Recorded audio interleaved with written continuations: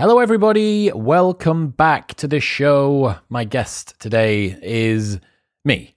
I hit 350,000 subscribers on YouTube, which is insane.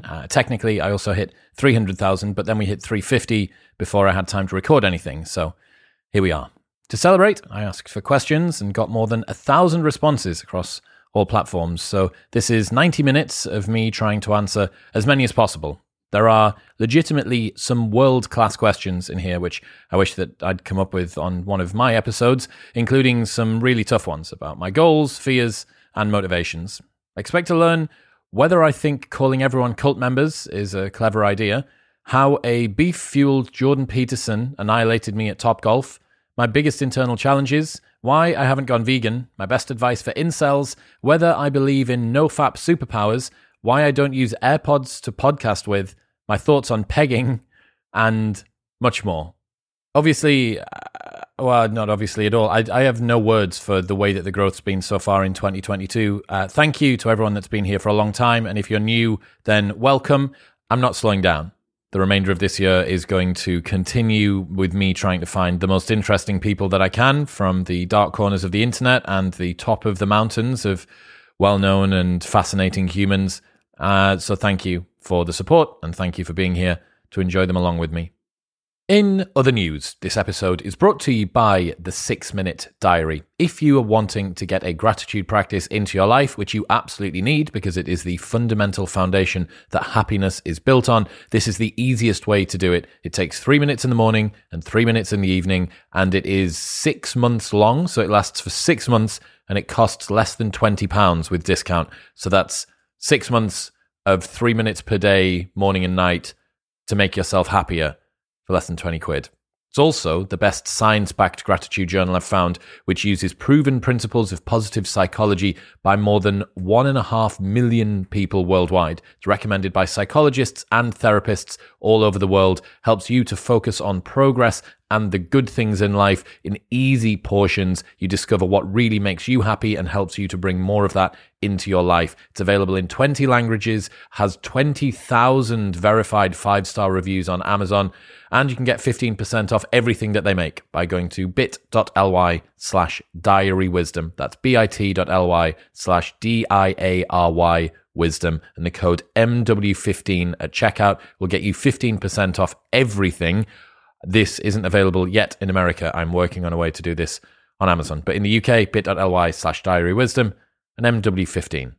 In other news, this episode is brought to you by Plunge. Plunge's revolutionary cold plunge technology uses powerful cooling, filtration, and sanitation to give you cold, clean water whenever you want it, making it far superior to an ice bath or a chest freezer. People have been repurposing chest freezers, filling them up with water, and then getting into them. That is going to be manky water after a while. Also, if you're into cold exposure, which you should be because it's amazing for longevity and your immune system and the way that you feel and your adrenals and all that stuff, doing it in a cold shower is nothing like actually properly being submerged in the water. There is nowhere near enough contact between your skin and whatever is making it cold to actually properly affect you. The Plunge is safe for indoor and outdoor use, and installation is literally you plug it in and you're ready to go. You fill the Plunge up with a hose, turn it on, and you can set your temperature all the way down to pretty much freezing.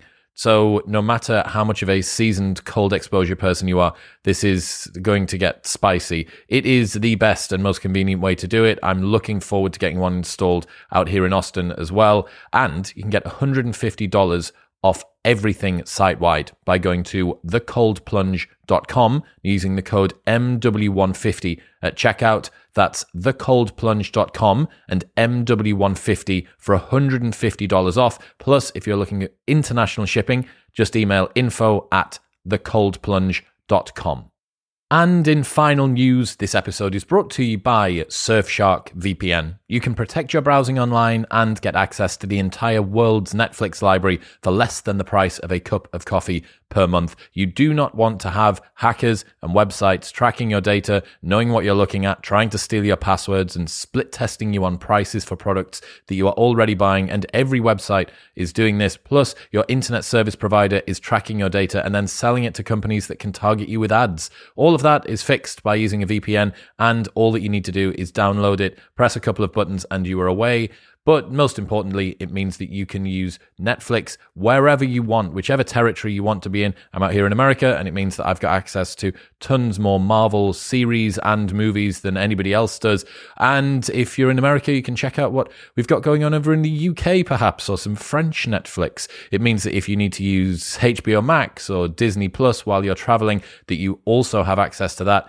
And you can have it across unlimited devices. So your laptop, your phone, your iPad, even your smart TV can have its VPN put in so that you get access to different territories, Netflix's, etc., etc.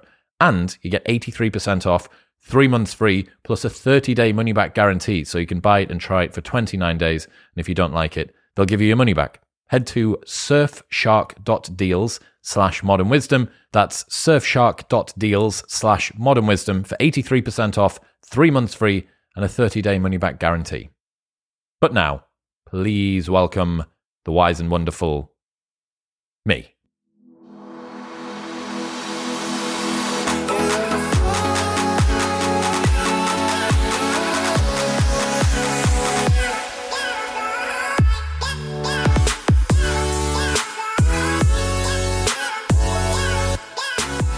Bonjour, friends. Welcome back. It is a 350,000 subscriber Q&A episode. The 300,000 was missed because we blasted through that so quickly that I didn't have time to do one. And now we're at 350. I have no idea what to think about the last month and a bit of attention and growth and stuff. So welcome if you are new here. And if you're a long-time listener, thank you for sharing and liking and being a part of the cult for all this time and whatnot. I asked for questions off Instagram and Twitter and locals and YouTube community, and there was nearly 1,000. So thank you to Assistant Ben as well for filtering them all. And we've picked some of the best ones, and I'm going to try and get around to as many as I can. Let's get into it. Sam Weatherall. Do you believe in semen retention / nofap superpowers? No. As far as I can see, nofap is most beneficial to people that are pathological fappers, right? That can't keep their hand off the penis. And if that is you and you're fapping it, 3 or 4 times a day, you are going to have kind of a superpower because you've just freed up maybe 2 hours of your day to do stuff that isn't fapping. Outside of that, the levitation and the women being able to smell the pheromones and stuff, I'm less convinced. Sarah Russo. What advice would you give to a young, career-driven woman in her 20s? Take no one else's word for it. I would say that you get to define how it is that you're going to live, and presuming that what some article, newspaper, cultural movement, friend has done as being like the thing that you have to do is wrong. Just continually reassess. Where am I at? Am I doing what I want to do? Is this making me happy? Is this the path that I'm supposed to be on? You won't go far wrong if you do that. And this would be the same for a guy as well. But yeah, there is a temptation with young career-driven women to have kind of a sunk cost fallacy here that like, this is my identity and I'm going to completely adhere myself to this. Just keep on checking. And maybe you will want to stay a career-driven woman for the rest of your life, and maybe you won't. But as long as you're doing the introspection, you'll be able to course correct en route. Isaac Mijangos. Who would you like to have on next? Can you create a form on your website for us to request guests we'd like to see on the pod? So there already is one, and it's chriswillx.com/contact. So go there, and you can send me whoever you want. I always appreciate getting feedback and suggestions from you guys. Sometimes they're fantastic, other times they're less fantastic, but sometimes they're really good. Who I'd like to have on next? What I really want to do with the show after the Jordan Peterson sort of special 4K big production cinematic thing, I'm really keen to try and do maybe between 2 and 4 of those a year. So find a very big guest and fly out to see them or fly them to see me and create something that's really visually beautiful. So next on the hit list, I think, would be Jocko Willink. I've only half a degree of separation away from him with some mutuals, and I think that it's been a little while since we've seen something like really dramatic and beautiful with him. Plus, I love his content, and I think that his style of talking really lends itself to that super intense, cinematic, like very, very beautiful look. So if you know Jocko Willink, tell him to get in touch, or I'm going to continue grinding away trying to find my way to him. But yeah, that's what I think I'd like to do next as a big sort of project. And then maybe across the year, there's, like between 2 and 4 of these special bigger edition episodes. And that can kind of be the thing. That can be one of the big growth strategies, but also one of the things that kind of makes the show special and makes it stand out, because I don't think many other people are doing that. Max H. Wilson, what's your Fran time? I think it was late 7 minutes, like 7 or 8 minutes. And I made such a huge meal of that workout. So for those of you that don't know, Fran is 21, 15, 9 repetitions of thrusters at 42 kilos and pull-ups. And it is, for me, it's just hell, because you can't go unbroken. 7 and a bit minutes of just pain, and then panting and complaining and making a meal of it. Megan Carey, what's your thoughts on male and female platonic relationships? They are difficult, in my experience. If you only had one party that would be able to get attracted, it would be kind of difficult. But the fact that you have two, and that you can either have one person or both people that want the relationship to no longer be platonic, it is very, very hard, I think, to make work. That's not to say that men and women can't be friends, and absolutely they can, especially, like work colleagues and stuff like that. But I think it's right to be careful about which members of the opposite sex you become friends with, because if you develop feelings for them or they develop feelings for you, that can lead to quite a bit of suffering and awkwardness.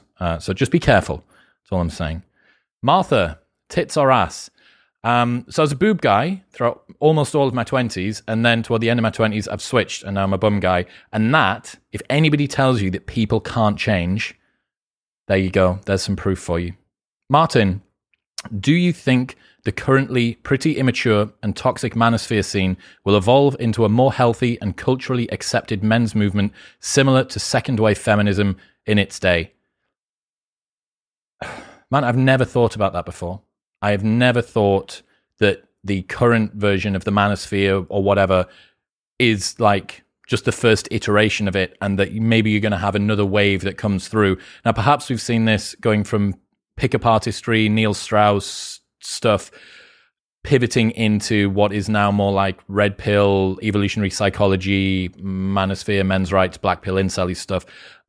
I would absolutely hope so. And I think that if you were to kind of have a big clean out of all of the toxic elements and all of the shitty elements, that would make for a much better experience for both men that are trying to learn from it, and from the women that are hopefully benefiting from the men that learn from it. So yeah, that'd be fantastic. I really hope so. Mindful Mitch, your biggest internal struggle, if any, as your channel has grown? It's a good question. So the last month and a bit, we've done 10 million plays and about 80,000 subs on YouTube. And you do feel the scrutiny. Like I feel the increased number of eyes on me, which is strange because that's what you wanted, right? I'm doing the show to reach more people, to get more exposure, to have amazing conversations that interest me and that hopefully benefit the lives of everybody that listens or watches. But when it happens very intensely, you are super, super conscious of all of the extra scrutiny and eyes and attention that's on you. And I don't know, it's just something that you become aware of. You are very, very conscious of the fact that there are so many people watching. But it's the same as anything, right? Like if you moved cities, or if you went from being in a relationship to being single, or if you lost a loved one or whatever, like any sort of quick change in life, you're going to notice it.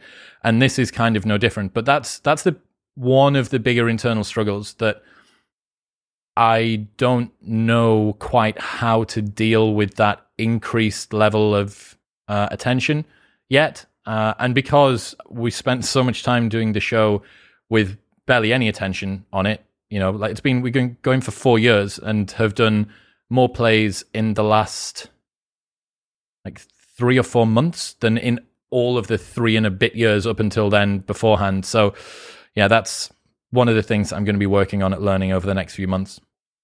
Sean Powling, what did you eat when you went for dinner with Jordan Peterson? So I spent a week with Jordan in New York after the episode, and it was obviously beef every single meal.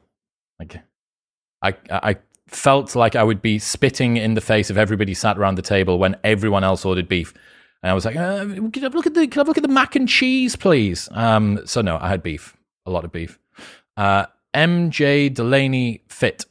Is asceticism a big lie? Very good question. And yes, I think it is. I think that most people that are recounting the trappings of the modern world and saying, I don't need money or success or status or whatever, I think that for most people is just a cope. I think that that is their way of not having to compete. I spoke about the inner citadel, which is this Isaiah Berlin concept.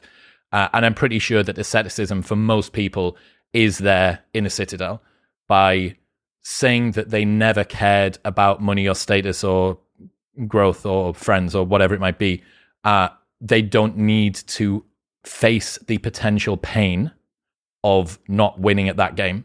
I also think that MGTOW and that whatever the female equivalent is, like PGTOW or like the pink pill or whatever it's called, I think that's a cope in the same way as well. I think that that's a lot of people's inner citadels, right? That they just, it's less about wanting to be on your own and more about not wanting to be hurt by being in relationships with people of the opposite sex. Mad Hat Matt, what are your goals for Modern Wisdom in 2022? I want to really work hard on growing the audio plays. So if you're watching this on YouTube and you're not subscribed on audio, you can get the episodes 10 hours earlier every single day when they go up. They're available 10 hours beforehand on Spotify or Apple Podcasts, and there will be a link in the show notes below and in the comment. So you can just follow that through, press subscribe, and it supports the show and it makes me happy, which is great. I really, really want to grow that, because that means that I would then be able to get a producer on board, which would help me to just free up some of my time. Like, this is so full-time. I look for the guests. I'm doing scouting for guests. I'm scheduling for guests. I'm researching. I'm recording. I'm then doing all of the audio editing on the back end. I do all of the promotion on the back end of that. The YouTube briefs and the asset sheets for Dean, all of the clips and the asset sheets for that as well. That's all me still. And it's kind of becoming, well, it's not kind of, like, it is pretty unsustainable, I think, at this work rate. And the reason that I'm able to continue going at the moment is that I've got this vision that hopefully soon I'll be able to delegate that to somebody else. So I would look forward to bringing some talented producer in that could work full time and look after all of that stuff. And then it means that I can finally actually spend time doing something which isn't all of the little bits, and I can focus on the show and researching and reading. I haven't had that much time to read stuff aside from what I need to do for the show. So that would be the goals. Grow the audio channels. So if you want to help by subscribing and listening, please do. Lewis Keenan 13. Do you believe everything happens for a reason in your life? I'm really anti this. I don't like the term that things happen for a reason, because I think it takes away the beauty of the agency that you had to make things go well. Let me give you an example. So imagine that you break your leg, and upon breaking your leg, you end up losing your job or not being able to stick in your job, and then you change and you end up moving to a new city and getting a new job, and that job's even better. You could say, well, I broke my leg for a reason. Everything happens for a reason. But the reverse of that is you had something really shitty happen to you, and you overcame it and made the situation even better on the back end of a move to a new city and a new job and a broken leg. Like, that's the more beautiful framing for me. So things happening for a reason, in retrospect, seems to take a little bit of the pride that you can have in what you did. Like, don't attribute your successes to a higher power. They're yours. You were the one that made them happen, so you can own them. Dehon Max. Yet again, by the way, I am annihilating all of these names. I haven't got a single one wrong yet. Favorite city in the world and why? Italy. It is phenomenal. Florence is a close second. Maybe I should have been born Italian, but Italy's phenomenal. Just steeped in history, beautiful for as long as you can walk. You can walk everywhere. There's history on every single corner. It's gorgeous.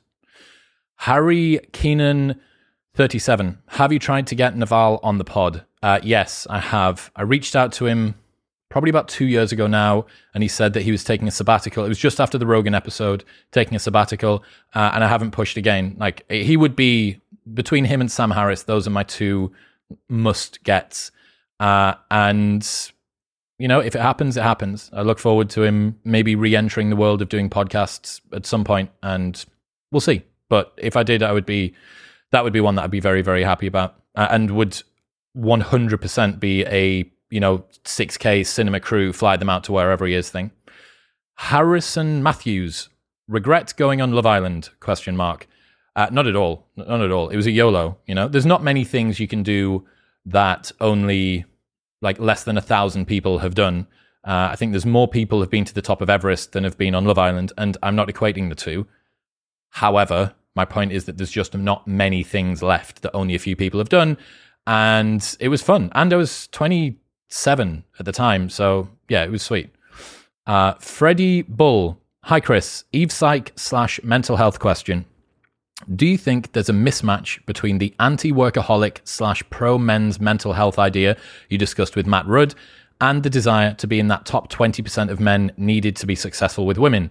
It seems the mental health episodes are saying release the tiller, care less, and the Eve Psych episodes saying work until you're earning £200,000 and have 5 gym sessions a week. Where do you think the balance is between the two? Dude, that is an absolute monster of a question. Thank you. Yes, this is one of the core tensions that we have in life, right? That I genuinely do believe that releasing the tiller and just allowing yourself to be carried forward is a fundamental foundation that will make you more happy. That being said, we can't get away from the fact that there are certain quantifiable metrics of success that you want to have in life in order to give you access to objectively better modes of living, right? Being rich might not make you happy, but being poor can make you miserable. So the balance between the two is something that we all need to find. And this is one of the tensions between those two. In fact, I would say for most people that are, in the Western world and living an all rightly standardized life, a good standard life, this is the tension, right? How much do I want to push and work hard, and how much do I want to enjoy? Now, the goal is to be able to get those two things to align over the top. You want to be able to have the thing that you push and work hard at to be the thing that you're able to release the tiller at. So you could imagine sports stars would be a good example of this, that they express themselves and they're in the moment and they find flow doing the thing that also gains them status. This being said, you can make the work hard until you're earning money and go to the gym and do stuff like that. You can make all of that easier by trying to do things that you genuinely enjoy. So if you find a gym routine that you actually fundamentally enjoy to do, you're not going to think twice about going to the gym 5 sessions a week. You're going to want to go 10 sessions a week, and you're going to have to hold yourself back. So I would continue to explore with what it is that you do to earn money and side hustles that you also do to earn money, and your training and your charisma training and other stuff and your personal development, until you find the thing that you're going to genuinely enjoy. And then that's going to allow you to care less because your program is going to carry you forward. But that's an awesome question and attention I think a lot of people feel. G14. Did you have to pay Jordan Peterson to get on the podcast? No, that is not the way it works. I've never heard of people, there probably are people that do podcasts where they pay their guests to come on or something, but it's never the way it's worked on this show. Anger Panda, good name. Did you find it difficult transitioning from a party boy background into the thoughtful, productive human you are now? And if so, what were the biggest difficulties? Advice for an ex-party addict trying to put their life right, please. Yeah, it is strange because the things that you used to hold yourself, used to have as values and what you considered to be something valuable that you did, like who you knew, or what girl you'd slept with the last previous week, or how many people came up to you on a night out, or how successful your events were, or whatever. All of that no longer serves you. So you think, okay, well, if that's not the thing that I genuinely value, what is the thing that I genuinely value? And that's a very scary question. So changing a change of values and what you value in yourself is one of the biggest difficulties that you need to overcome. The things that you used to value you no longer do. Your friend group is probably going to change because you're going to be doing different things. Definitely one of the biggest bits of advice would be try and do something that puts you in a place like the sort of person that you want to be. So I wanted to be someone that had a more holistic view of fitness. So I started doing CrossFit and I started doing Muay Thai and fighting because I thought, well, these people will be more all-encompassing. There will be more on their diet. They're going to be training harder, which means they're going to party less. They're probably going to have good social lives because they're in a gym, which is the training methodology is focused around a communal approach as opposed to an individual approach. So look at different friend groups, assess your values and think about where you want to go. Consider trying to make some fundamental changes to your routine. Consider going sober for an extended period of time. 6 months of sobriety is going to force you to find other things to do with your life, especially if you're partying regularly. So those would be some suggestions. Apple Dom, you discuss masculinity, intimacy, openness. So curious your thoughts on pegging. Not for me, Dom.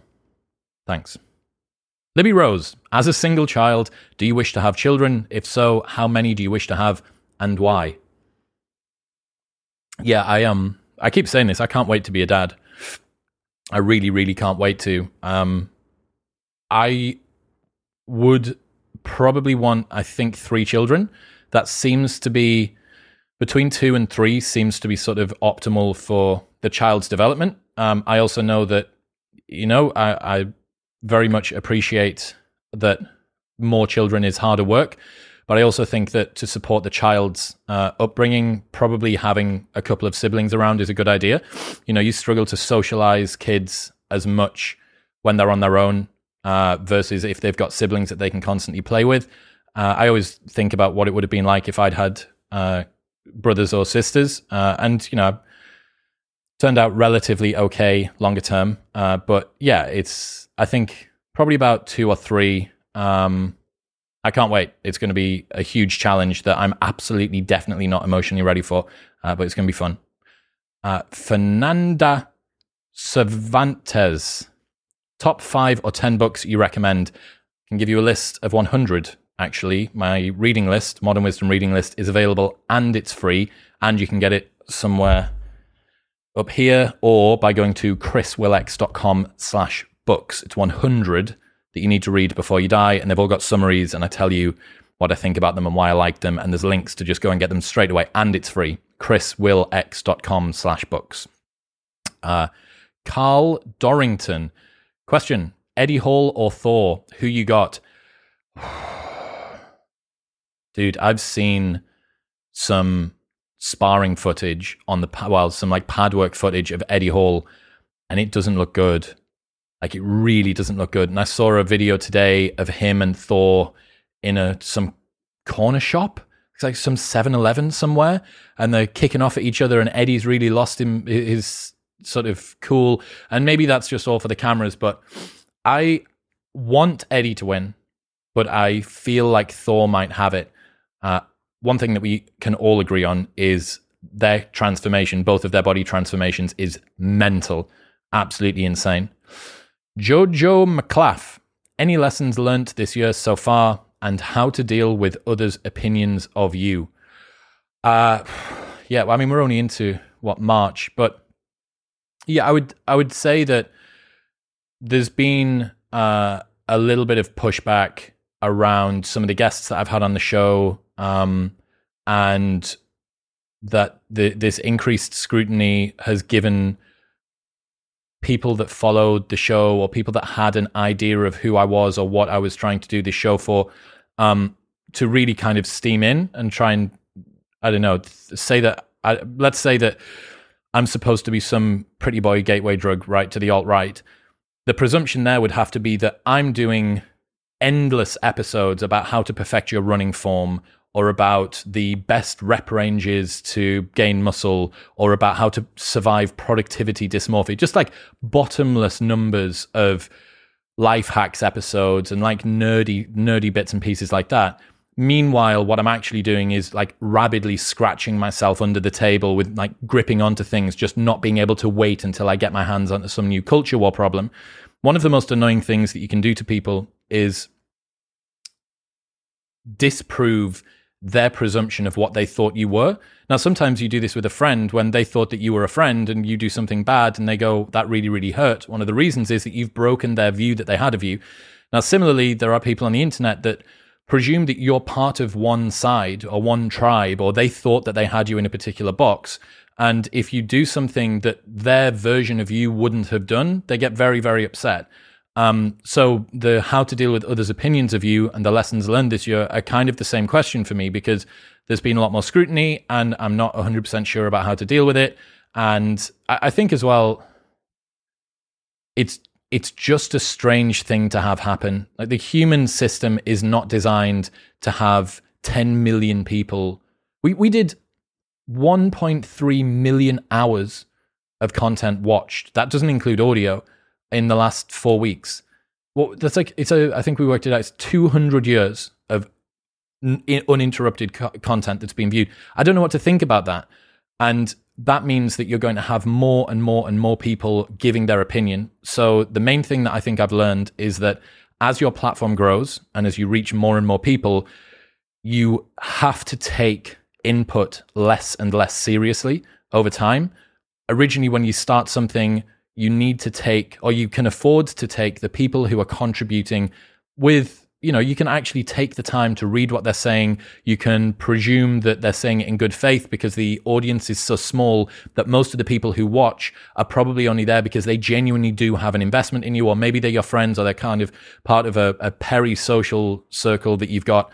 However, as that grows, Tim Ferriss has this thing where he talks about how 1,000,000 to 1 odds happen 8 times a day in New York because there's 8 million people that live there. So there's 1,000,000 to 1 odds that have happened 10 times in the last 4 weeks on the show. Dealing with others' opinions of you, just do the thing that you think you're supposed to do as well as you can do it. And that's it. So a lot of people would, I don't know, give their opinions and say that I should have done things better or worse or whatever. And that's fine, but I've really given it a good shot. And that means that I'm kind of immune to it. Well, look, like maybe it would have been great if I'd said this or asked that or pushed back in this way, but I didn't. And I didn't think of it at the time. And maybe I'll do it again in future. I'll learn from that and try and do it better. But yeah, do the thing that you're here to do as well as you can. It doesn't really matter what other people's opinions of you are. RJLD. Would you ever have someone non-famous on your podcast? Yes, I do it all the time. I look forward to bringing people like Anna Codriarado, who's written a book but has like a moderate online following, or a Adam Lane Smith, or a Vincent Haranam, people who are basically like closet heroes, absolute monsters, but within a niche, and then giving them a platform. This is the coolest thing, and this is the coolest thing that Rogan's been able to do. Rogan's made people's careers. He made Lex Fridman to a large degree, Jocko Willink, David Goggins, Jordan Peterson, Brett Weinstein, Eric Weinstein. You can be a platform for people who absolutely deserve to have an audience because they're talented, or they're brilliant, or they're interesting, or they're funny. But as of yet, they haven't done that. Because for almost all of the come up on any sort of platform, what you're doing is you're asking other people for favors. You're saying, I want you, David Sinclair, Douglas Murray, Carl Benjamin, whatever, person who has way more clout than me, I want to slipstream you and hold on to your coattails for a little bit. And then after a little while, you realize, well, my platform's got to the stage where I don't just need to do that. I can actually be that platform for someone else. And that's the coolest thing. And it makes me so happy, to find some awesome underground monster and then just say, look, go and put your brilliance out there. Gurwinder Bogle, perfect example, wrote a Twitter thread that went absolutely insane once. He's just a dude. He's just like a computer science dude out of nowhere. Brought him on, smashed it. One of my favorite episodes of last year. Brilliant. Liam Michael Henderson. Your personal experiences / opinion of monogamy. I think it's right for most people. I think the trends around non-monogamy are as yet unproven to me, generally, as even a medium-term strategy. And my personal experiences of monogamy are vast and mostly littered with failures, but not always. Charlie H. Cooksey. Why do you rate AirPods yet used wired earphones? Fuck, this is such a smart insight. So the reason that I use these, which is literally just a pair of the old style aux cable Apple headphones, which you used to get with an iPhone, but you can now buy on Amazon, is because when you're using the recording software that I use and all the full setup that I have for recording the podcast with this microphone, Bluetooth headphones have a non-zero chance of fucking up. And I just find that being wired in makes very little change in terms of the quality, but means that nothing ever goes wrong in an audio setting. However, I am aware that me being such a evangelist for AirPod Pros, and then not putting them on to record in, I appreciate the hypocrisy. Right, some of the questions from the Locals community. If you want to join that, you can go to modernwisdom.locals.com. There's over 3,000 people in there that like the show and that think about the stuff that we're talking about today. Eloise Solil. Hey, Chris, do you think you'll ever do a live show / meet and greet one day? I would absolutely love to. I've been in talks, very sort of minor talks, about potentially doing a book or a couple of books. And if I did that, I would 100% be looking at doing some shows off the back of that, doing a live tour. Meet and greets, I was considering doing one during South by Southwest, but I'm kind of nervous to do one a little bit because what if no one shows up? That would suck. So yeah, I mean, I probably should try and do one and just swallow my ego and see what happens. Or maybe do one with someone else. Maybe do one with Zach Talander out here. And then if it fails, then we can kind of both blame each other and say that each other doesn't have a big enough audience. But yeah, if I can get past my fear of putting on a meet and greet and then no one showing up, I would love to. I've been to a few meet and greets here for other people's things since I've been in Austin. And they're so fun. It's just a group of people that all know the same content and talk about stuff. So it has been great. I should get over myself and probably do that. Sean Rambles. Was there a specific, if not too personal, reason you moved to Austin, or are you just riding the wave of life? Very much just riding the wave. I like it out here. It's the middle of March and 27 degrees Celsius, glorious sunshine. And my gym is a 7-minute walk, and I can record from here and go out for dinner on a nighttime, and there's things to do, and everybody's into health and fitness, and it's great. I really, really do enjoy it. Plus, I was kind of tethered to the UK for a very long time, right? 15 years from when I moved to Newcastle for university until November 2021. I'd been there with some small periods of like a season in Ibiza or a trip to Bali. I'd basically been there my entire life, and I have quite a big wanderlust. I love traveling. I love adventure. So the opportunity to go somewhere else and still do the main thing, contribute to that's one of the best things, right? To be able to have something that you can pick up and move and still enjoy all the stuff that you like about being on holiday, which is new people, new experiences, novel, intense, blah, blah, but also be able to still do the thing which gives you that sense of industrious satisfaction. So I'm still contributing to my broader, longer term meaning whilst doing something which is happiness. Right, so you have happiness on one side and you have meaning on the other, and you're able to facilitate both. So yeah, it's pretty good. LJ22. During the Jeffrey Miller episode, you discussed the issue of coddling people, and Jeffrey posed the question, the last 3 times someone's broken up with you, have you asked them why? With what you have learned about today's dating market in mind, if an amalgamated avatar of the partners you have broken up with over time was created, and you were asked to conduct an exit interview or debriefing with it, providing honest, perhaps brutally honest feedback about the things that were within its control to change and enabling it to level up future relationships, what would your advice be? fuck. This is another awesome question. Right. I think one of the common issues that I've had with exes has been their tension between what I want to do in life, what I fundamentally feel is a calling, so usually business or personal development, and me seeing them. And this is something that I think is mirrored in a lot of relationships that I have with, that I see my friends in, where it feels like the girlfriend sees the pursuit as the boyfriend choosing that over them, and that is from that they infer that they maybe don't love them that much, or the anxieties kick in.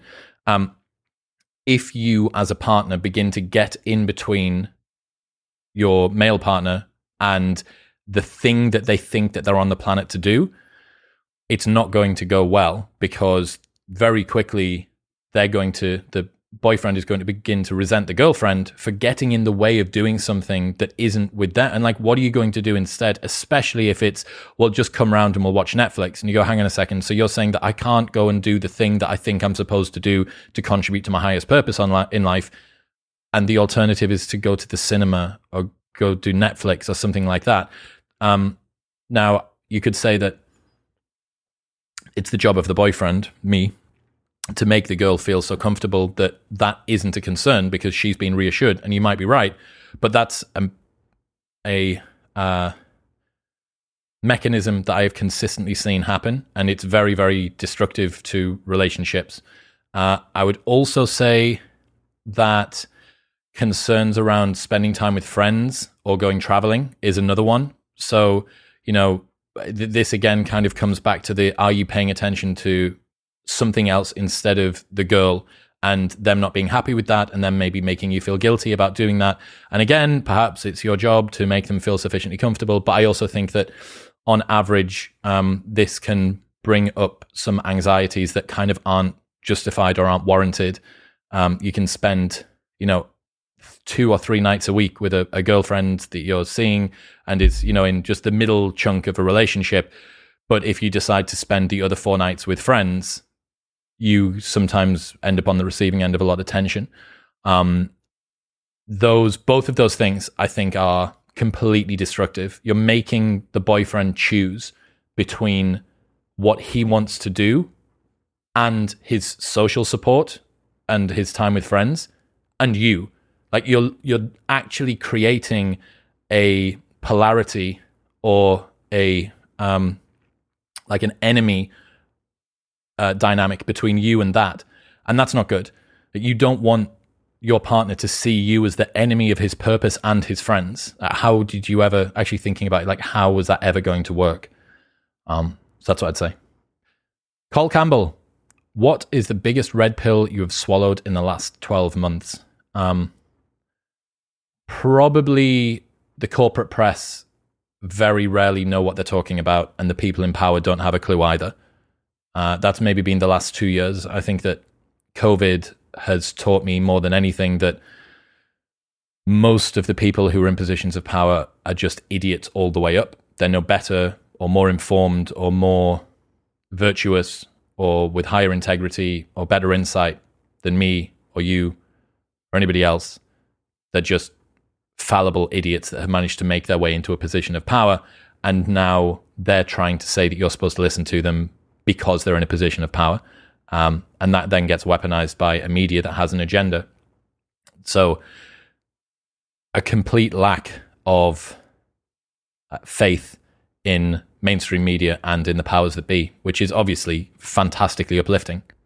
Cole Campbell, part 2. What work have you done to enable you to push back and probe more with guests that hold more controversial or challenging views or opinions?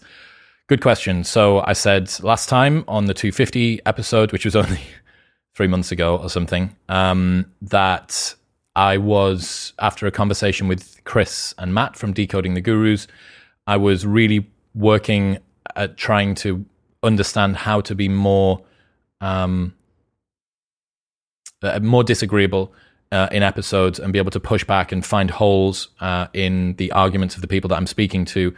And it's a skill that you need to learn. I said that was something I'm really working on, and that's one of the fundamental skills that I'm trying to develop. But it's not going to come overnight, right? You don't just make a decision to be able to do something and then be able to do it. That being said, I am starting to see in a bunch of different episodes and in conversations with my friends, I'm practicing ways to be able to push back, to be able to hang on a second, mate. Hang on. Are you actually saying that? Just all of these little intonations and strategies that you have to not destroy the conversation, because it's really difficult to hammer someone and then have the conversation continue to move forward in a good faith way, because, well, you've just said something that's made their idea feel really stupid, or that's made them whatever uncomfortable. Doing that and continuing the flow and continuing the rhythm of the conversation is a genuine art form. And that's when you realize that people I don't know, a Rogan's pretty good at doing this, that generally when he does give pushback, and pushback can continue for a long time, where it fractures the conversation into a little back forth, and then it's still amicable and stuff as it continues to go on. That's a real skill. And that's been constantly doing that when I'm having conversations with friends, if I'm sat in the sauna, if I'm listening to another podcast, thinking all the time, okay, where is an unsubstantiated claim here? Where is something that I don't think that they've expanded on enough? Where is a term that I don't think that they've defined? All of those points they're areas that I'm trying to work on. You've said hold more controversial or challenging views or opinions. I do think that there probably is a little bit of a responsibility to do that up against people who are more controversial or have challenging views or opinions. That being said, it's not my job to say what the audience wants to hear. It's to ask questions that would be interesting for the audience to hear, yeah. But if I just have a day where I want to have a conversation with somebody, we forget this about Rogan. I think someone had brought up, I can't remember which episode it was, that he'd done something and he seemed like he was really off, and the relationship with him and this person was one way or another. You think, well, maybe that, or maybe he just had a bad night's sleep, or maybe he just had an argument with his missus when he left the house. We forget that people, famous people or whatever, are people too, and they have all of the same issues that every other normal person has. So working on it in and outside of the show, and I think that with the skill acquisition and where it's at the moment, I think that by the end of this year, I will be much, much better at doing it. And every episode, I'm trying hard to do it as well. Caroline Gray, if you were to recommend 3 other podcasts to listen to, what would they be and why? Okay, well, you'll already listen to all of the big ones like the Tim Dillons and the Rogans and stuff. So I'll try and pick 3 that are a little bit off the wall. The End of the World with Josh Clark is a 9-part series on existential risk, 1 episode on different types of X risks, so nuclear threat or engineered pandemics or bioweapons or whatever. And it's beautifully soundscaped. They've got gorgeous full interviews chopped up, integrated with the way that the sound track works. Just beautiful, really beautiful. So that's The End of the World with Josh Clark. That's great. The Coming Storm on BBC Radio 4's podcast, which you can get on Spotify and stuff like that.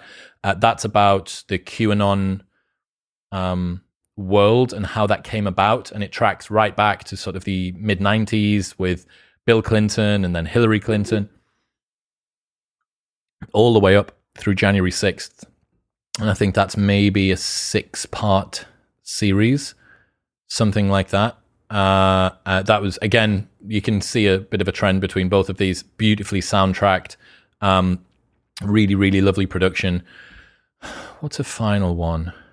I think it's called Reflecting on History, and it's got a red logo. I think it might have the tank from Tiananmen Square, and it's just this dude that breaks down, like, really small podcast, but this dude breaks down interesting stuff from history, and I really appreciate it. So there's 3.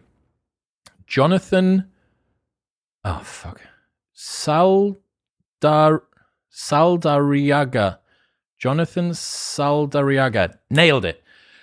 I loved your episode with Cosmic Skeptic. What are the reasons/justifications to keep consuming animals? And don't you see it as a moral imperative to decrease unnecessary suffering?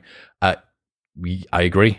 I do agree. I think that my diet is definitely at odds with my morals at the moment because it is unnecessary suffering. I don't have a pushback against Alex's position. I think that I'm sure that there is someone out there that would be able to find a hole in the philosophy, but I don't think that it would compel me as much as Alex's position has. The main reason, and I would say that this is the reason for most people, if you were able to give them an equally convenient, equally tasty, equally nutritious diet that reduced suffering, they would absolutely do it. The reason I don't is convenience, right? It's convenience and habit. And this is what I've said to Alex as well privately, that to get more people on board with veganism, it needs to be made easier. I understand I'm a perfect example of this. Like, I'm convinced by the philosophy that underpins it, but it's effortful for me to do it. And I don't know what the first steps and so on and so forth. I really think that the same way as there is a, like Sober October, Dry January, I think it's like No Fap November or something as well. There should be if they did a vegan month. Oh, they do Veganuary, I suppose, don't they? That's not really very well promoted, or at least I don't think it is. That is the sort of thing, introducing it, making it more easy and integrating it with people's habits. I think that would make the biggest difference. Tim, is Jordan Peterson the same wise, kind, and humble man off camera that he is on camera? Yeah, like he's the real deal. And he's very attentive, very caring. He also absolutely spanked me at Topgolf as well, which wasn't an enjoyable experience. I arrived in San Antonio with Video Guy Dean, and Michaela rang and said, Dad wants to go to Topgolf, but no one else wants to go to Topgolf. Will you go? Sure enough, fine. Turned up, thought, Jordan's not that long out of recovery, and he's in his 50s or 60s. I've got to have this guy. Turns out that he is uncomfortably good at golf, significantly better than I am. So, but I was better than Video Guy Dean, which is what's most important. So there we are. Yadis for real. What's one thing that no matter what you do, you still struggle with? I have quite a negative inner monologue. The voice that's inside of my head isn't a massively nice person sometimes, or a chunk of the time.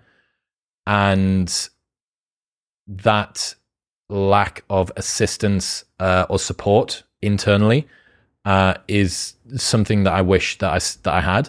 I don't know quite where that voice comes from. I am working with my new therapist on this. Me and Vinny are talking about where it comes from, what the sort of heritage of this is, doing a bit of archaeology. But yeah, I would say that. And I know a lot of people that have this too, right? That they're, good performers or whatever, but the internal landscape is still not a very nice place to be. And it's good because you go, well, it motivates you to do more, and you see these people that have unbelievable successes, but you don't know what their internal state is like. And that's why you should be very, very cautious about being jealous of anyone. They might have it all sorted. They might have the life. They might have the house and the career and the status and the money. But it might not be a very nice place to be inside. And that's what I'm working on. I am significantly better as well. I can celebrate my wins and I can support myself and stuff, but that's still it, and it's not, the thing is as well, what's the one thing that no matter what you do, you still struggle with? This thing isn't the thing that will be fixed by what I do. It will be fixed by the way that I see what I do. And this is where that imposter adaptation mechanism thing, that bro science out of existence or into existence, that's where that came from, right? That it's this sort of thought pattern isn't fixed externally, it's fixed internally. And it's not about you reaching some particular level that's then going to fill the hole. It's about you filling the hole and then reaching the level. Michael Stokes, how did you get into podcasting and how many subscribers did you have before inviting your first guest? So I was invited onto the Propane Fitness podcast probably about 5 years ago-ish, and I really enjoyed it, and I thought that was fun. I wish I could do that more. Hang on. If I did that myself, I could do it all the time. I could do it as much as I want. So I dicked about for about 4 months trying to come up with a name and a brand and some other bits, and then banked a few episodes and then released it. But literally zero subscribers before inviting my first guest. And I think I had 4 episodes ready. Stu, my friend, Lifehacks 101 and 102, Dan Bailey, and Dave Castro from CrossFit. I had 5 banked before we released anything, and then just went from there. And it's now every week, at least, in one form or another for 4 years, which is kind of wild when I think about it.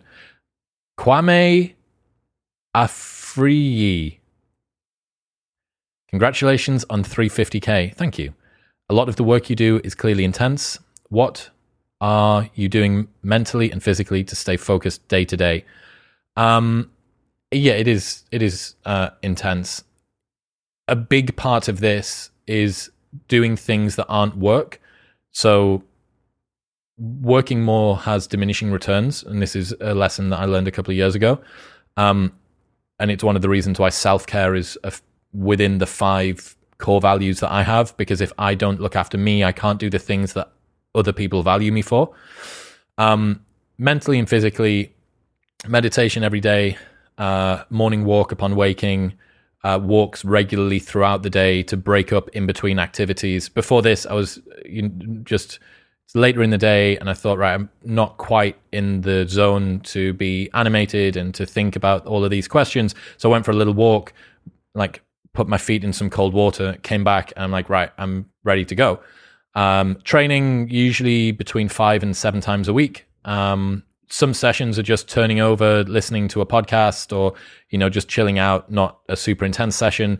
Other sessions where I need to really send it, I'll tend to have either a training partner or a class, just because I find it significantly easier to work really hard when I've got that accountability externalized. That's something I think more people need to realize. It's not that you're struggling to get motivation to go to the gym. It's that you're going on your own. It's really, really hard to be motivated to do anything on your own.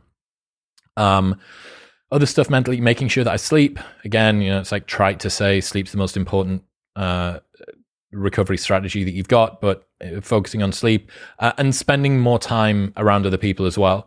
I think I rely quite heavily on myself. Got that single only child mentality, and forcing myself to be more social, which is easier in Austin because there's lots of things happening. Forcing myself to be more social gets myself out of my own head, gets myself out of my own workspace. And then when I come back, I'm actually invigorated to come and do stuff, as opposed to it just constantly being this endless conveyor belt grind. So it means that my emails get replied to quite poorly. However, when I actually get around to doing any bit of work, I genuinely want to. Jake Ken Parker. Do you think going on Decoding the Gurus has changed your approach to how you conduct interviews? And if so, what have you changed? The guests since have included a few people who'll be on their hit list. Do you think you gave enough pushback? So, yes, this is similar to what I said earlier on. It definitely has changed my approach to how I conduct interviews. And I have a lot to thank Chris and Matt for doing that. They highlighted that I wasn't being sufficiently disagreeable, and that I need to work on that ability to be able to push back, to not just be a mouthpiece that allows anybody to come on and talk about whatever they want, whether their ideas are dangerous or not. It's just a more interesting interview and a more virtuous way to do an interview and a podcast if you do push back, because if that person cracks under pressure, it shows that their understanding of what they were talking about is fairly limited. And if they don't understand what they're talking about and the pushback breaks them, then they didn't deserve to be talking about it in any case. And if the pushback doesn't and they give a really great answer, then the audience is more bought in to the thing that they were saying. So it's a win-win, but it is a little bit of a trial by fire for the guest.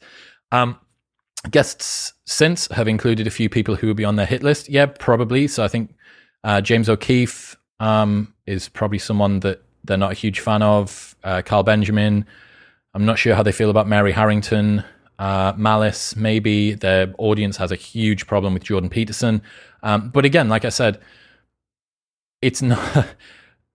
The show has done 450 episodes, and I would guess that of 450, less than 50 of them, absolutely less than 100 of them, but probably less than 50 of them have been on culture war topics. We've done like 5% of the episode, more than 5% of the episodes of all time have been life hacks episodes. So for any critic to think that what I'm doing this show for is to be a rabid culture warrior that is surreptitiously sneaking it in under the guise of doing 10 or 20 episodes on nerdy productivity or life hacks or self-development just so that I get to bring my next like alt-right troll on, I don't think that there's a lot of evidence for that. Do I think that I gave enough pushback? I do in certain sections. It's difficult to do every single time perfectly, and it's something that I'm developing. However, James O'Keefe, I got a bunch of messages from people saying I was surprised at how much you like the place that you took him to, asking questions about, do you think that you're impartial? What are the ethics of undercover recording? Are you sure that you don't have people that have got malign intent when they come and speak to you and they try to be sources for your news organization? So I felt really, really happy with how I'd done that. And I didn't get any negative comments on Twitter or on YouTube or on anything else about that. And I think it's a sort of episode that people probably would have had a big problem with. I'm working hard, right? Say what you want. It's not going to happen overnight, but it is a skill that I'm developing, and I can see the trajectory of where I'm going to get to. And I know that I'm doing this in good faith. Like, I genuinely care about doing this right, and I'm going to. So for the people that have a problem with the fact that I bring certain guests on, well, here's another thing, right? So going on Decoding the Gurus, I knew was going to create a rod for my own back, because I could no longer feign ignorance about the things that I'm not good at that they have a problem with. So as soon as I say, yeah, I understand about this and this and this, that is then a waterline that I can continually be judged up against. But until you poke your head above and actually identify that you know about it, you can kind of always feign ignorance, and people don't have this sense that you are now obliged to live up to the standard that you said that you were going to try and do, if that makes sense. So I was aware that by making my awareness of the criticisms public, that then makes me culpable for not adhering to whatever standard they feel or whoever feels I should be. But I've had a bunch of calls with Chris. I've spoken to Chris offline a fair bit. And, for all of the criticisms, like, I'm happy with the way that I'm going. I'm happy with the direction that my skill level's going in. And yeah, I'm not at the place. There's still a lot of work for me to do on that side of things, on the disagreeability side. However, worlds apart from where I was 2 years ago, worlds apart from where I was 6 months ago. And I know that I'm continuing to work on it. And more important than that, I know that I care, right? So whoever it is, if there's a person that doesn't have a lot of faith, it's like, okay, come back in 6 months and see how different it is, because it will be different.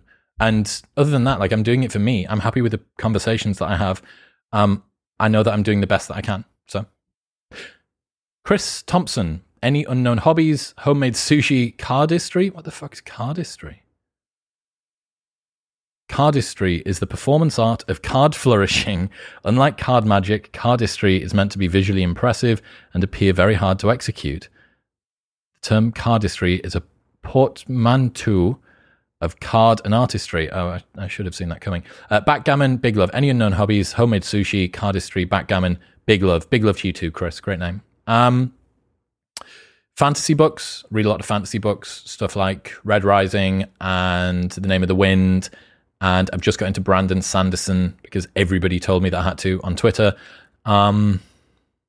It's most of the stuff you don't really have. Not a cooker. I quite enjoy history documentaries. Timeline World History on YouTube is one of my most watched. But I'm not really convinced that watching YouTube's, no matter what it is a hobby. Fantasy. You're going to go for fantasy. I'll give you the same answer that I gave to Take Me Out. Dusty Green. How has growing in fame or money changed or affected you, both for the better and the worse? Well, I mean, the money thing is we're not at the stage where that's really made much difference. I've kind of swapped one income for another with the nightlife stuff. But growing in fame is kind of weird because I've managed to get to like nano influencer level in a very particular niche, a very particular type of person that watches one platform of many platforms. And all that I feel for the most part is gratitude for the people that watch, like you, and like ambient anxiety about what this means or about the attention and stuff like that comes.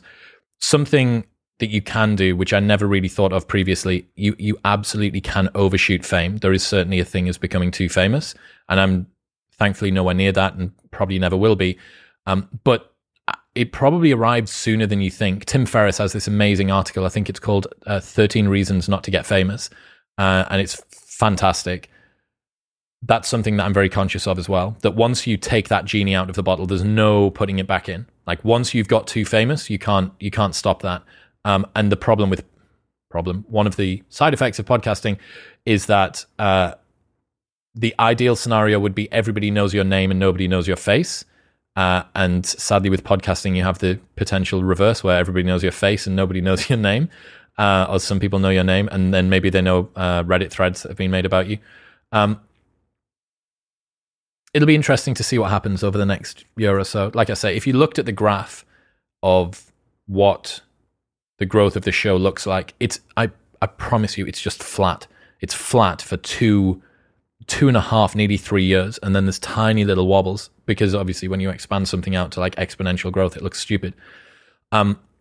So every single thing is a new challenge, and I don't really know. I mean, I know that Lex struggles at least a little bit with this, the increased attention, which is bizarre because it's what you want, because you're doing the show to reach more people and have great conversations, but also it's kind of the sort of thing. And it also sounds like such a first world problem, but it is a challenge, right? And, you know, speaking for myself, this month I've been very, very conscious of the increased eyes and scrutiny and stuff, and I don't really know how to deal with it. But I've never met a hater in real life.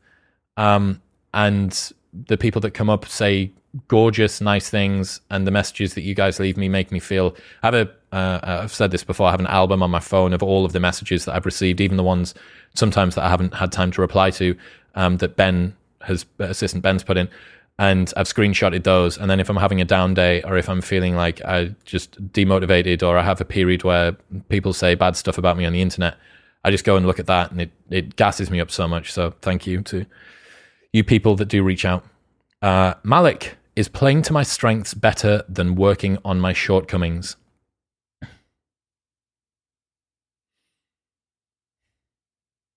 I would say you need to get all of your shortcomings, all of the areas of your life, to the minimum effective dose.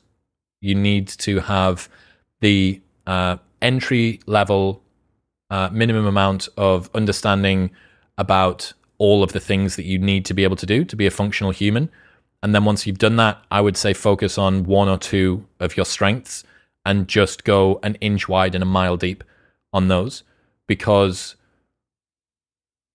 you're not going to make as big of an impact at being 5 out of 10 on everything as you are at being 3 out of 10 on everything except for 2 8s or 9s out of 10s or 1 10 out of 10.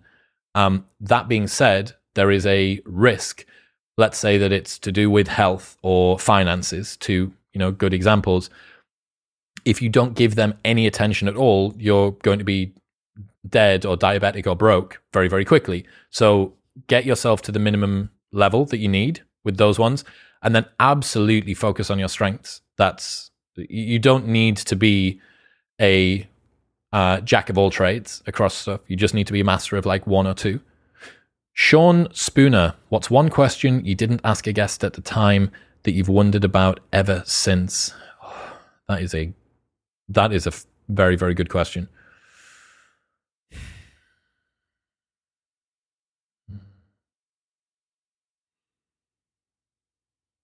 I'm not sure. I'm going to think about that. I'm really, really happy with most of the ways that the episodes have gone recently. I've prepped right. The episodes have flown. The flow of them has been good. That is a really good question. I'm gonna have to. That's the first one that's flummoxed me, and I'm gonna have to come back to. Mr. Robot, what are your big 3 lift PRs? Well, it depends on whether or not you're talking about CrossFit total or powerlifting total. I'm going to presume that you mean powerlifting total. Deadlift is 210 kilos. Bench press is 145 kilos. Squat. I haven't tested my 1 rep max squat in as long as I can remember. Probably 165, 170. Back injury hasn't been very nice with squats. Floopsy, what's your favorite thing about Michael Malice? How much he has supported me and invited me to meet new people since I've been in Austin. Chris Rubio, I have a question for you, Chris. Good, I'm here. What makes you think it's a wise idea to refer to subscribers to your channel as cult members? Does this imply that you're the leader? Fair question. I don't know where that came from. I think someone started talking about a wisdom cult, and I sort of went with that. I'm kind of thinking of starting wisdom cult merch. It's kind of a cool name. I quite like the idea of a positive or a holistic cult. I think Hamza has got a similar idea to me as well, like around the idea that most cults are seen as bad things, but the buy-in that you get from people, the only reason it's bad is because of the outcome. The buy-in that you get from people could actually be used for good. Does it imply that I'm leader? I have no idea. I don't think through everything that much.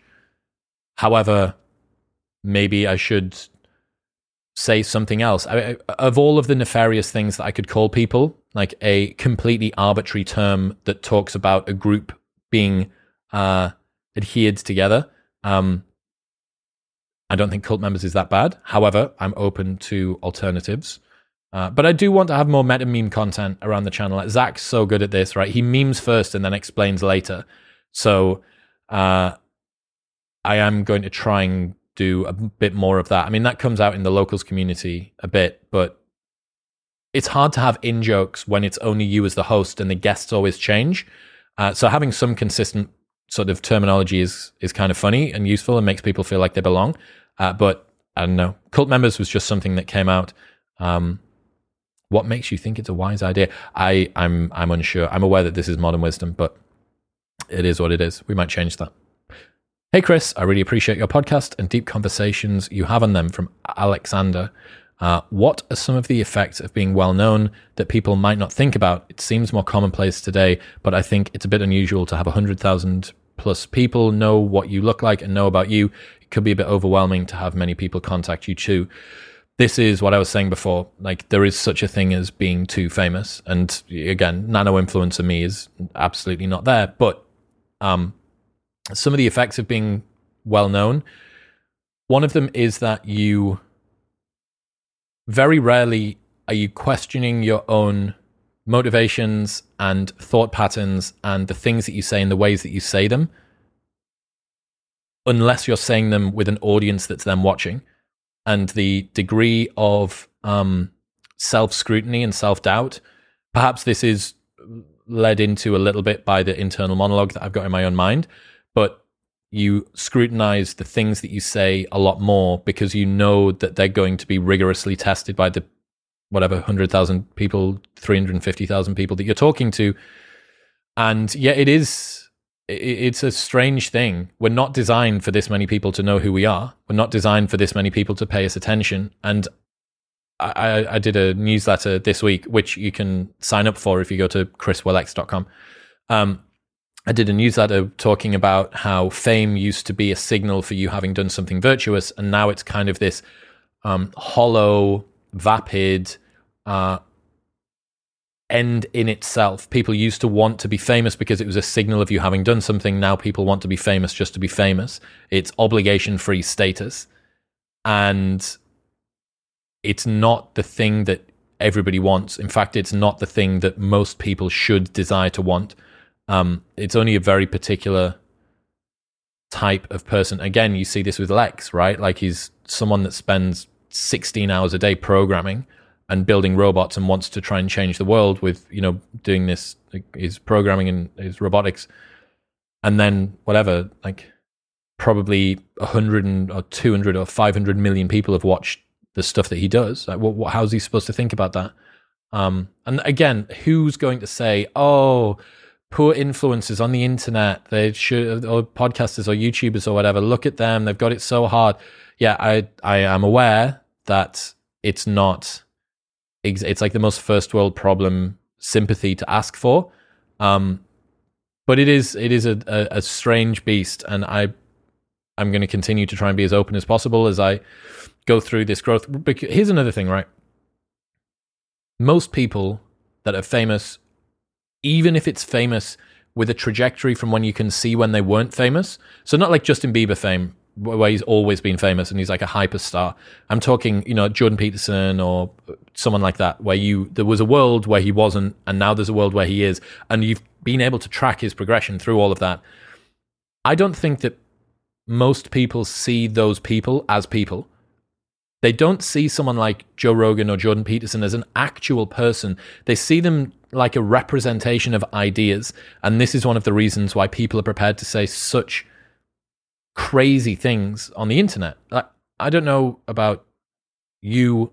I have never written out some awful, horrible comment to send to someone in vitriol on the internet, unless it's a friend. Like, I've said much worse things to my friends than I have to randoms.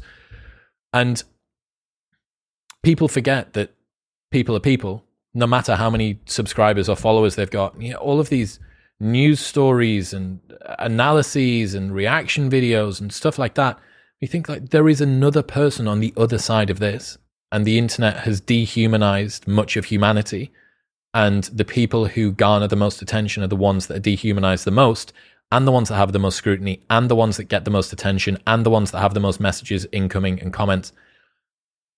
It's not like the haven that fame promised everyone. Like, that's something that I think me and everybody as well should remember. I think the most popular job for primary school kids now is YouTuber. And you're like, if you hit 1 million subs, or if you hit a couple of million subs, you might regret your decision, and you can't really put that genie back in the bottle. Johan Manuel Gasser, great name. You have inspired me to not drink for a while. It's been almost 2 months since my last beer. Brother, congratulations. Well done. That's amazing. Stick at it for 6 months and see where you get to. Lisa, what does an ideal date look like for you? Not in terms of the person, but the places, activities, topics of the conversation, etc. Walking date. Walking date is one of the best things that you can do because it's short. You can do it during a lunch break or whatever. You're kind of moving, and because unless you're one person's walking backward, facing the person that's walking forward, you're going to be side by side, which makes it a little bit less intense. It means that there's always new stuff to talk about or to comment on.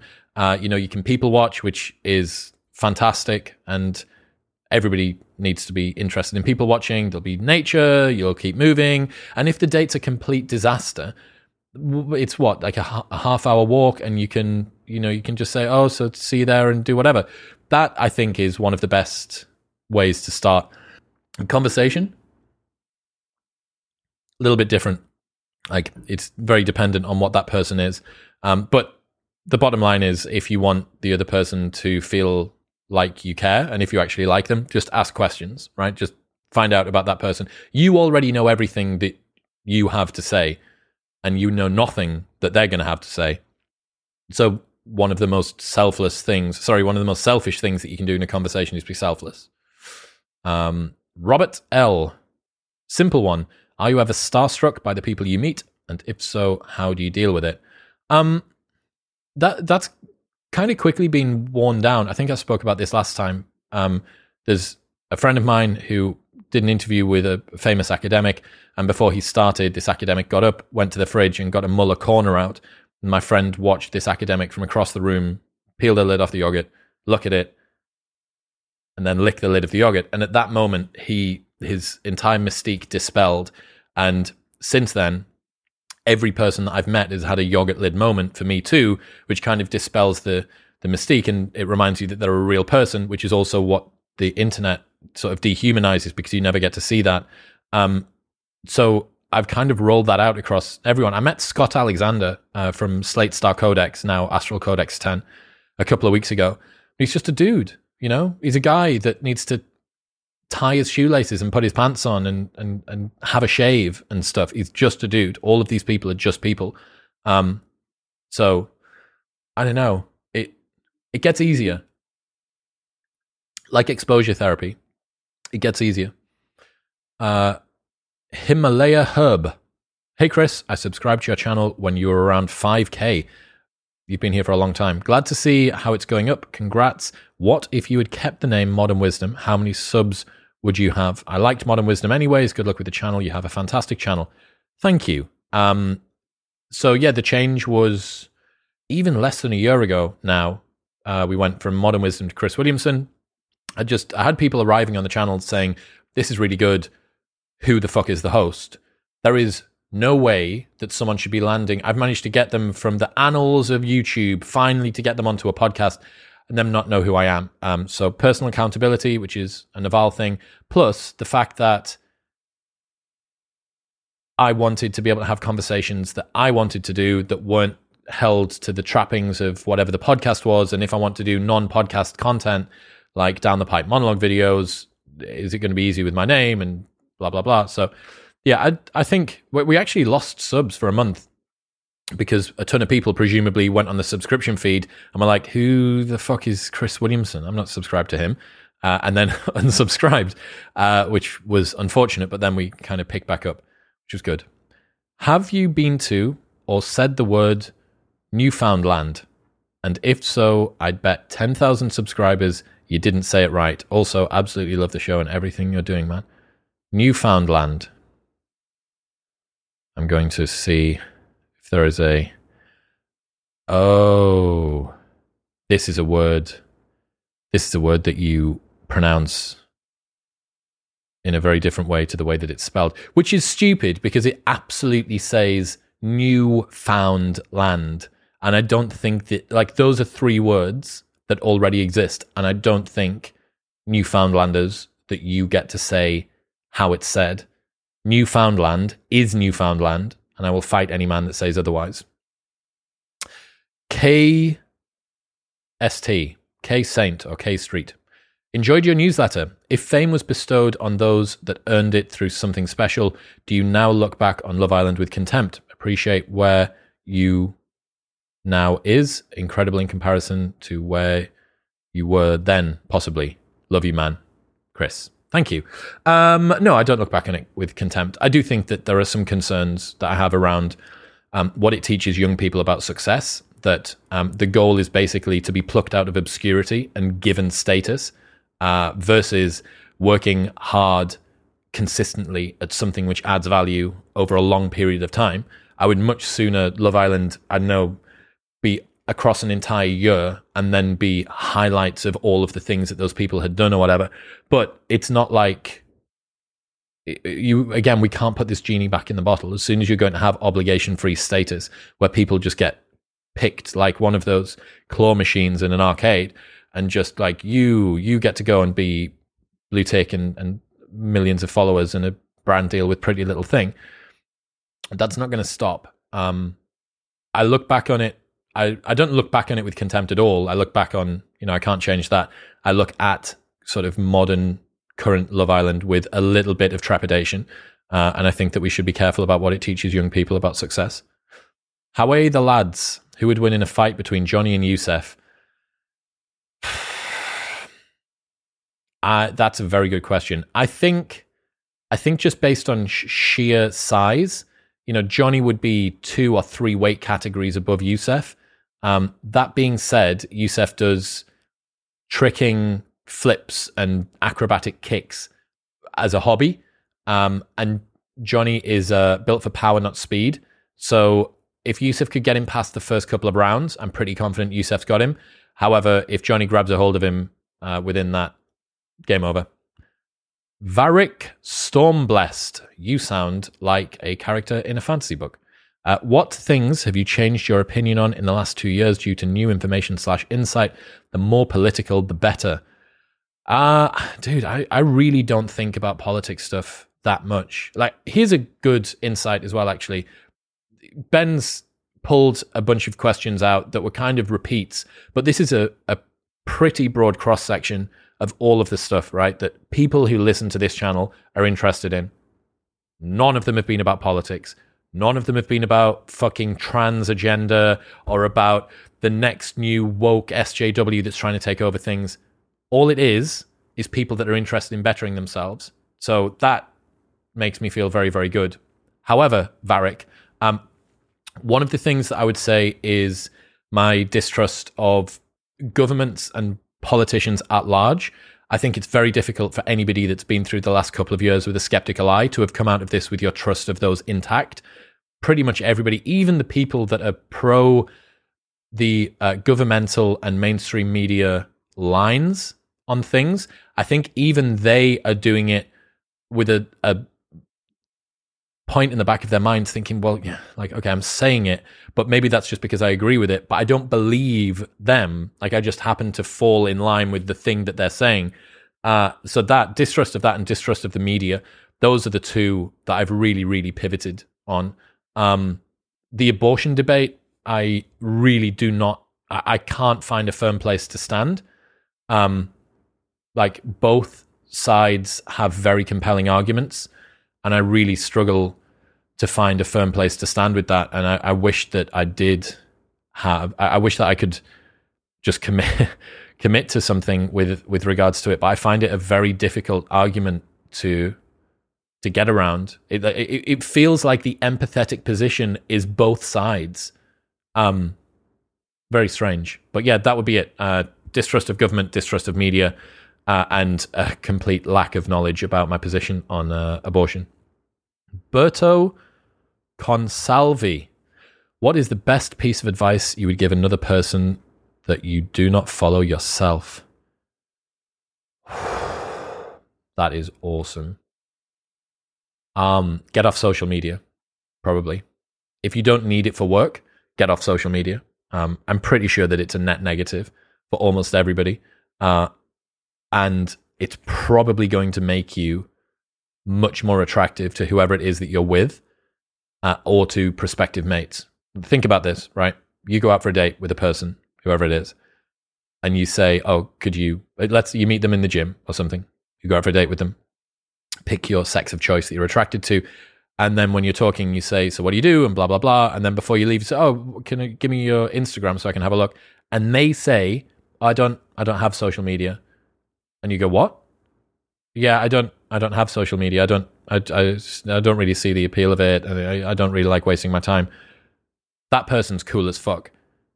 Whoever they are, that person's very, very cool and very, very intriguing. So apart from the fact that I think it's a nice flex for dating, just get off social media. You don't need it. You do not need it. You can get your news from elsewhere. Stephen Sperling, what gives you the most hope? The fact that we have democratized the ability for people to take control of their own lives. The fact that I know, based on myself and my friends and the people that I admire, that it is possible to take yourself from a place where you don't particularly like the person that you are and you don't feel like you add a massive amount of value to a place where you really, really do.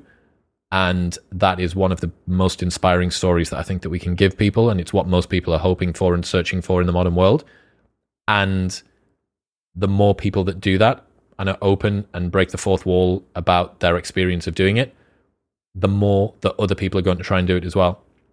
And there's far more mystique, if you have the perfect brand managed existence where it's you're doing speaking stages at conventions and there's all this mystique around how your process works and stuff like that. That's great, and it works for some people, like the Tony Robbins type people of the world.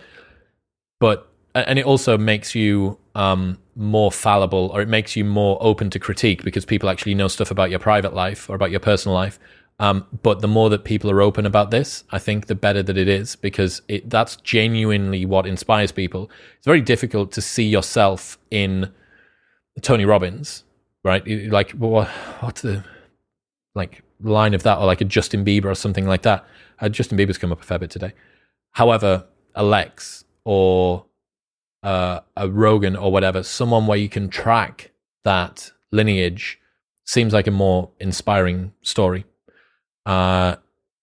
Simon Barrell, which person now dead do you wish you could have interviewed on your podcast?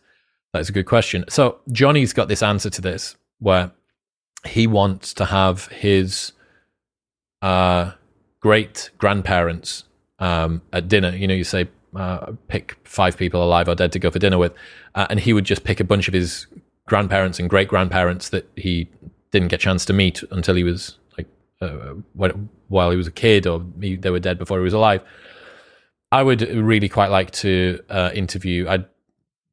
Almost all of my grandparents I haven't been able to have a relationship with, so I would really love to speak to one of them, because I think that you learn a lot from your own genes. You're going to learn far, far more about yourself from having a conversation with somebody who has 1/25 of the genetics that are inside of you than Martin Luther King or something. So yeah, I would pick one of my grandparents.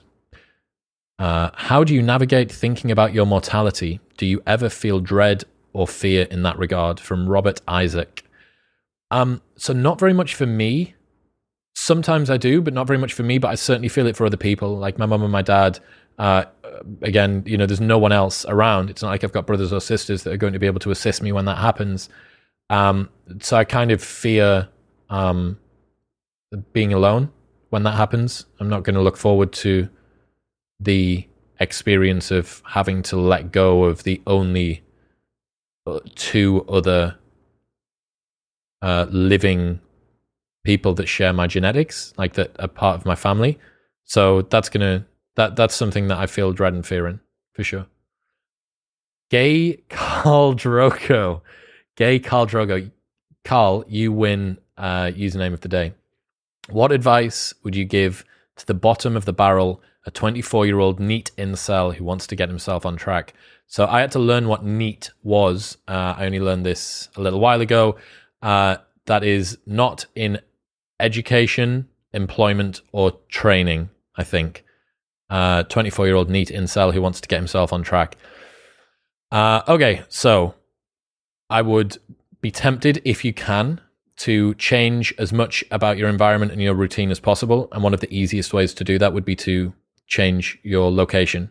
So if you can, if your country is twinned with another country, or it has a worker's permit that, let's say, part of the European Union or whatever, or in America, up sticks, go. So I would try and work, if you can, to get as much money as you need to be able to go and move, and just go somewhere new and try and reinvent yourself. Everybody remembers what it was like, or maybe this is just me, when you came back after the summer holidays and you were like, yeah, I'm going to be this new person. I'm going to have had all of these experiences and everyone's going to forget about the old weird nerd that I was last year. And then you try and reinvent yourself.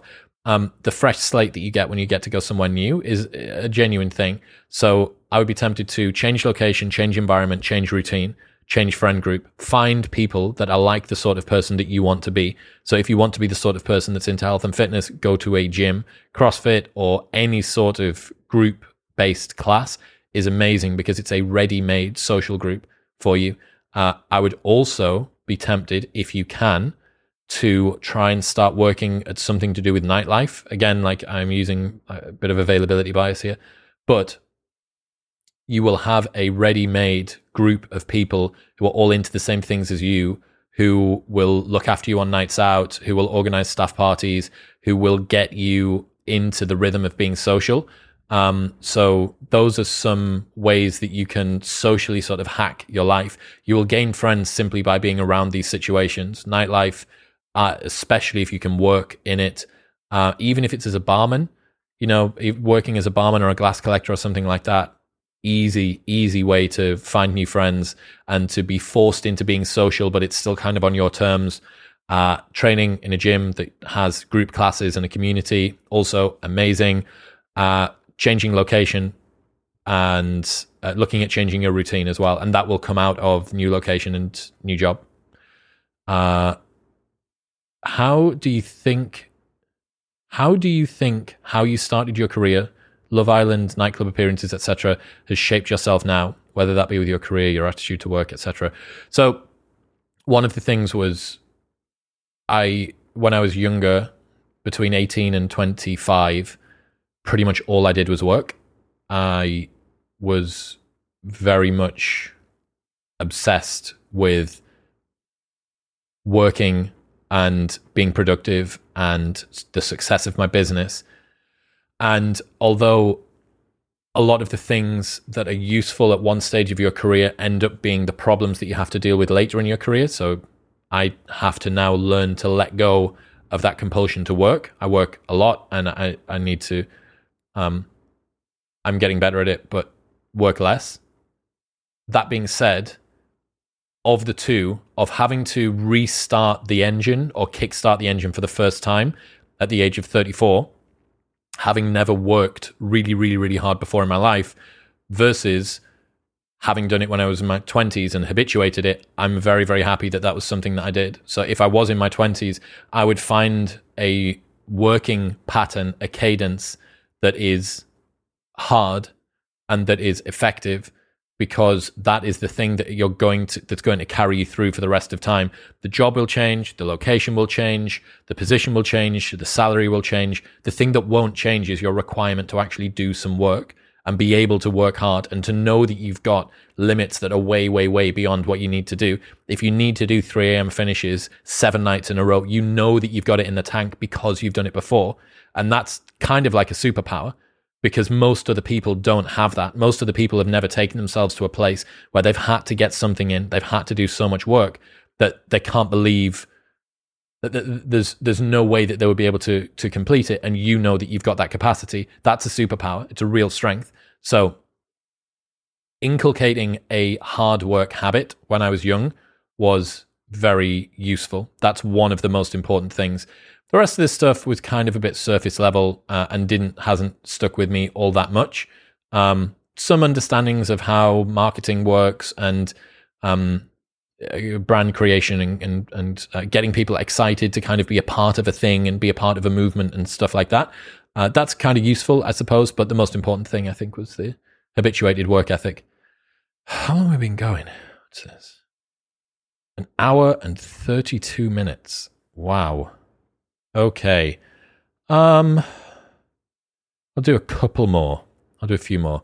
If the goal is to be happy and fulfilled being single, should one just give up on relationships? No, the goal is to be happy being single and not need a relationship. That the relationship's supposed to add to your life, not become your entire life.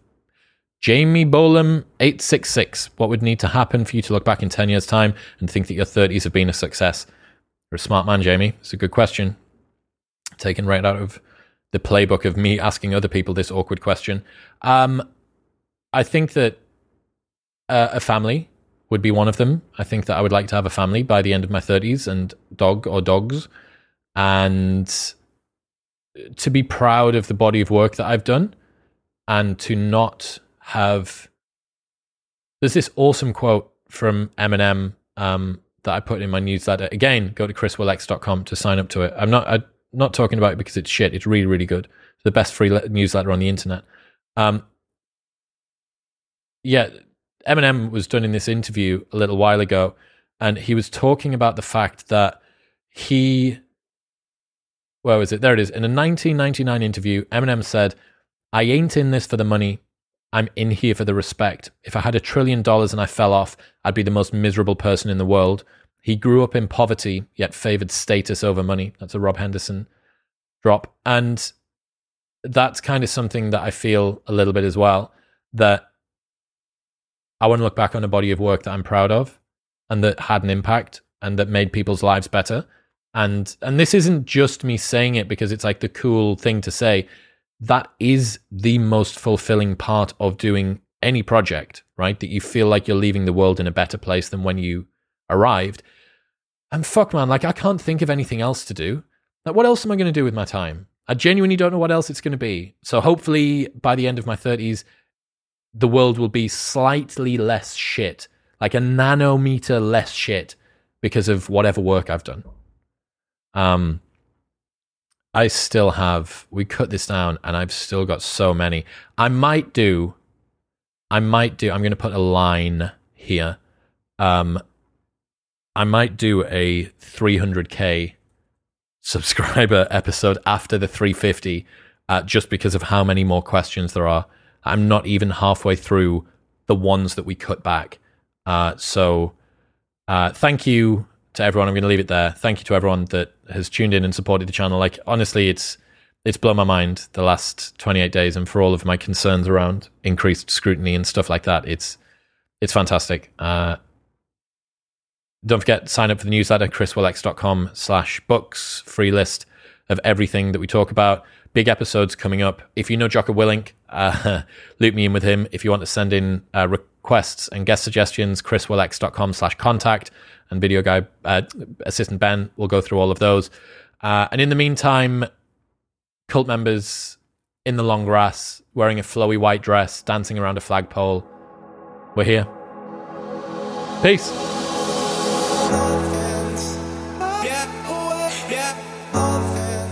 Thank you very much for tuning in. I really hope that you enjoyed that. The Q&As are always tons of fun. I was always very nervous about doing solo episodes. I kind of still am. I'm more comfortable doing an episode with somebody else to talk to, but the Q&As are really, really interesting. And legitimately, I'm jealous of some of the questions that came up. I might repurpose some of them on an episode soon, and definitely not give any credit. So if that happens, you can't call me out for plagiarism because I've already told you I'm going to do it. Don't forget, you can receive a 15% discount off all of the 6-minute diaries by going to bit.ly/diarywisdom and the code MW15 at checkout. You can get $150 off everything from The Cold Plunge at thecoldplunge.com and the code MW150 at checkout, or info@thecoldplunge.com for international shipping. And you can get an 83% discount, 3 months free, and a 30-day money-back guarantee from Surfshark by going to surfshark.deals/modernwisdom. I'll see you next time.